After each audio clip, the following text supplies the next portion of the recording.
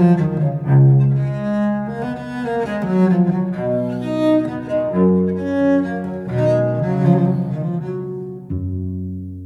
to Getting Through It, where we're here to help you get through it.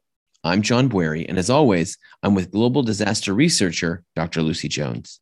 Each episode, we thank our supporters who help underwrite the work of the Dr. Lucy Jones Center for Science and Society. Please consider sponsoring this podcast for as little as $5 a month to support the work of the center. Simply go to patreon.com, that's patreon.com, and search Dr. Lucy Jones. Now, let's get to it. Last weekend, there was a 7.2 earthquake in Haiti, 11 years after a devastating 7.0 struck the capital city of Port-au-Prince, killing hundreds of thousands. This larger earthquake this weekend, it's about twice as big as it was 11 years ago, requires us to look at earthquakes and disasters in relationship to our understanding of how they impact us in 2021. First, Lucy, this is a bigger earthquake, but you tweeted almost immediately that this was going to be far less damaging. Explain how this earthquake demonstrates the facts that intensity matters to people more than magnitude. Magnitude's the number we all hear when an earthquake happens, but it's a number that tells you how much energy is released, not how much damage is done. That energy travels from the fault, getting smaller as it travels. You can look back at our Young and Hot in California episode. That was number 55. As the waves travel from the fault, they die off. And as they come to the surface, they can be amplified by a loose soil right under the building. So when, they say the three things that matter are location, location, and location, that's actually close for earthquakes. What matters are the location with respect to the fault, the location with respect to local soils, and magnitude. The causative fault for Haiti is a long east-west striking fault that extends out the peninsula of southwest Haiti. The 2010 quake was on a part of that fault near the capital city of Port-au-Prince with over 1 million residents. So that area received very strong shaking in 2010, and most of the casualties were there in Port-au-Prince. Here in 2021, it's a western part of that fault that moved under the city of Le Cay, and which has only about 100,000 residents. And so those people got the really strong shaking that was in Port-au-Prince earlier, and there's a lot of damage in that city of Le Cay, but with fewer people, we're going to be seeing fewer numbers of dead and losses. And this isn't an aftershock or even a triggered earthquake. How likely was this the earthquake that would happen after what happened in 2011? Here's where we get into the probably messiest part of earthquake triggering. We have aftershocks that trigger right away and very nearby. But we also are moving on faults, and there is a stress change associated with the movement on the fault. And that change will stress the adjacent part of the fault. Most of the time, that doesn't lead to another earthquake. You can look around the world and most earthquakes happen, their aftershocks happen, that's it. But sometimes we do see an influence down the fault that seems to be significant.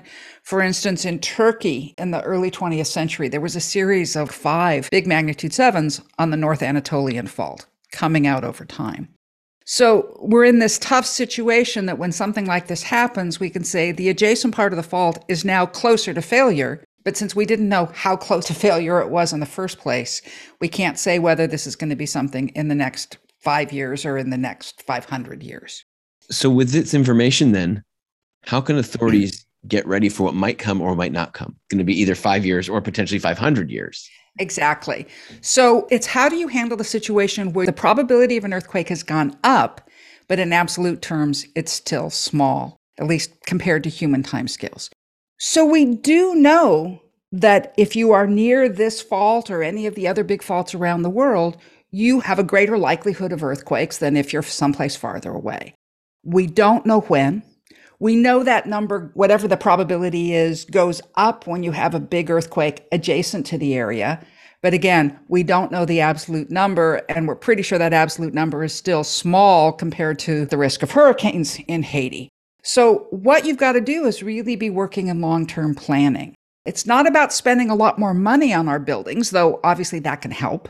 But if you remember that you've got these long-term risks when you build, You can use engineering knowledge to find better, cost-effective ways to build in ways that'll actually help.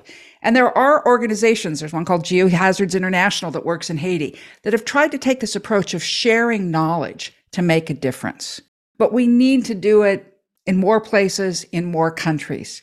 And then there's also this issue right now for Haiti. We have this long fault. There was an earthquake in 2010 in the east and an earthquake in 2021 in the west. And in between, there's a section of the fault about 40 kilometers long, which is about long enough for another magnitude 6.5 to 7, that has now been stressed from both sides. We don't know if it'll go. We don't know when it'll go, but we sure know that it's more likely now because of these two other earthquakes than it would have been without them happening. When an earthquake like this happens, though, why don't governments respond quicker? If there's one thing we've learned by listening to you over the years, Lucy, something that you say pretty often, it's that we know pretty quickly where the damage will be and how bad it will be based on models and instrumentation. It's not a surprise to those with the tools what's going to happen next, and those tools are actually available to the public and government agencies. And our problem is, once again, the connection between science and society. Over the last couple of decades, the scientists have really worked to create these very rapid tools. The U.S. Geological Survey now publishes for every significant earthquake, within about 30 minutes, the result of something called PAGER, which gives you the chances of damage from an earthquake. It takes what we know from the magnitude and fault and location to say, where is the shaking going to be? Because it's that intensity, not the magnitude, that determines what the damage is. And then it maps that against population distribution and against knowledge about building types. So the estimate out of Haiti is going to be more damage for the same shaking than it would be, say, in California, where there are stricter building codes. Using that, they can estimate a probability distribution of the likely losses. And for this earthquake, within a half an hour, we saw that the most probable casualty count was likely to be above 10,000. And yet, we still are in a process where we wait and count and pull the bodies out before we say that's what the losses actually are. And yes, we need the official count that requires counting bodies, but we could be acting on that information a lot sooner. And I think what the problem is that, number one, the scientists produce the information in what they consider the best way, but don't really know how to get it to policymakers.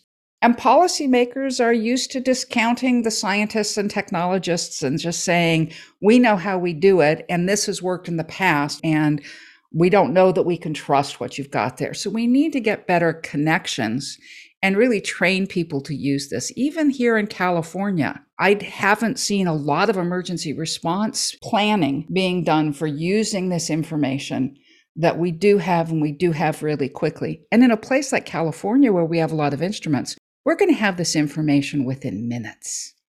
It's the use of that information that makes for better response, which actually improves the likelihood of survival and improves recovery time frame as well. Because we know that disasters often lead to political upheaval. And what happens in Haiti may test the already strained political system in that country. Every time we look at disasters, we see that the losses from social disruption after the event are at least as large as what happens during the event itself. And so how you respond and how quickly you do that and how quickly you can get the economic system operating again really makes a difference. But you need a functioning government to really handle that recovery. I look at Haiti that's going through political turmoil at exactly the moment when this earthquake happens, and two tropical storms coming through, and feel really concerned how these people are going to be able to pull it back together. We know we have the tools and scientific knowledge not to prevent the earthquake. We can't do that, but to prepare for and respond to these events more effectively. And that's what seems to be frustrating. It gets down to this fundamental. Science can tell us what will happen, but it's only if we use that information to prevent it, to be ready for it, to respond more quickly, that we're actually going to reduce those losses. And as we look forward to the increase in disasters, not earthquakes, but meteorologic disasters that are coming with climate change, It's becoming more imperative than ever that we learn how to use the information we do have to do a better job of both preparing and responding. Well, let's leave it there for now. And until next time, I'm John Bwarie with you, Dr. Lucy Jones, and all of you Getting Through It. Getting Through It is a production of the Dr. Lucy Jones Center for Science and Society. Visit us online to get past shows and become a supporter at patreon.com. That's patreon.com and search Dr. Lucy Jones. Our music is performed by Josh Lee, and this closing music is written by our own Dr. Lucy Jones.